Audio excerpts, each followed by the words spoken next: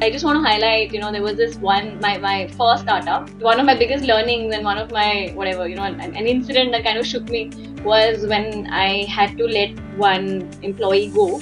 And it ended up really bad. Maybe it was the way I communicated. It was the first time I was having this kind of a conversation with someone.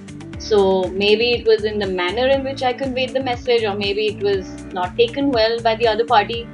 It ended up being a very ugly conversation. How do you think one can achieve psychological safety with their team, given that they're going to be dealing with multiple emotions and people with different personalities? That's a loaded question. So first, you want to create an environment that is predictable.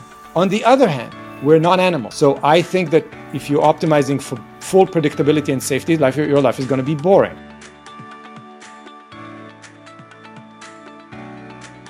The more and more demos we did, the more and more customers we spoke to, the more and more ideas we got in terms of how to develop product and things like that. The entire graphics card has fallen inside.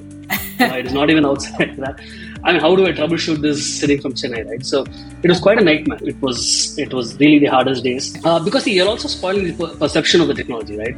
If it is so hard to set up, how will I spend the next 20 minutes convincing them to get there? The way I look at Ayurveda and the way I look at people getting into a bachelor's program in Ayurveda is, if I'm too passionate about Ayurveda or homeopathy, I end up going into a bachelor's degree with this, right? But when you look at it from a monetization standpoint, a doctor who's specializing in English medicine or allopathy tends to make more. The return on investment is more. It's quicker, faster.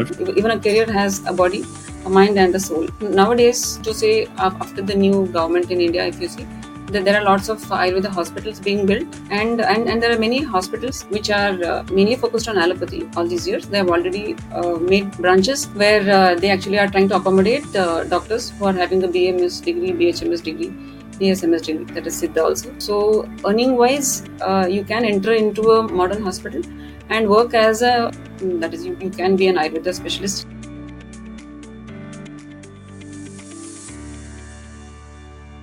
There are certain psychological things we kind of did to make people sing. One, we evidently made a decision that there won't be any singer singing on stage, which psychologically tells you the fact that you should sing. We are not going to sing. For you to get to the psychological state, was it your intuition, looking at other concerts, that you were able to get to this? Since I started from the non-musician background, it was quite easy for me to decide or think from their perspective. If I am an audience in like a Rahman sir concert, I would love to sing, right? And who is stopping me there? Why would I get stopped?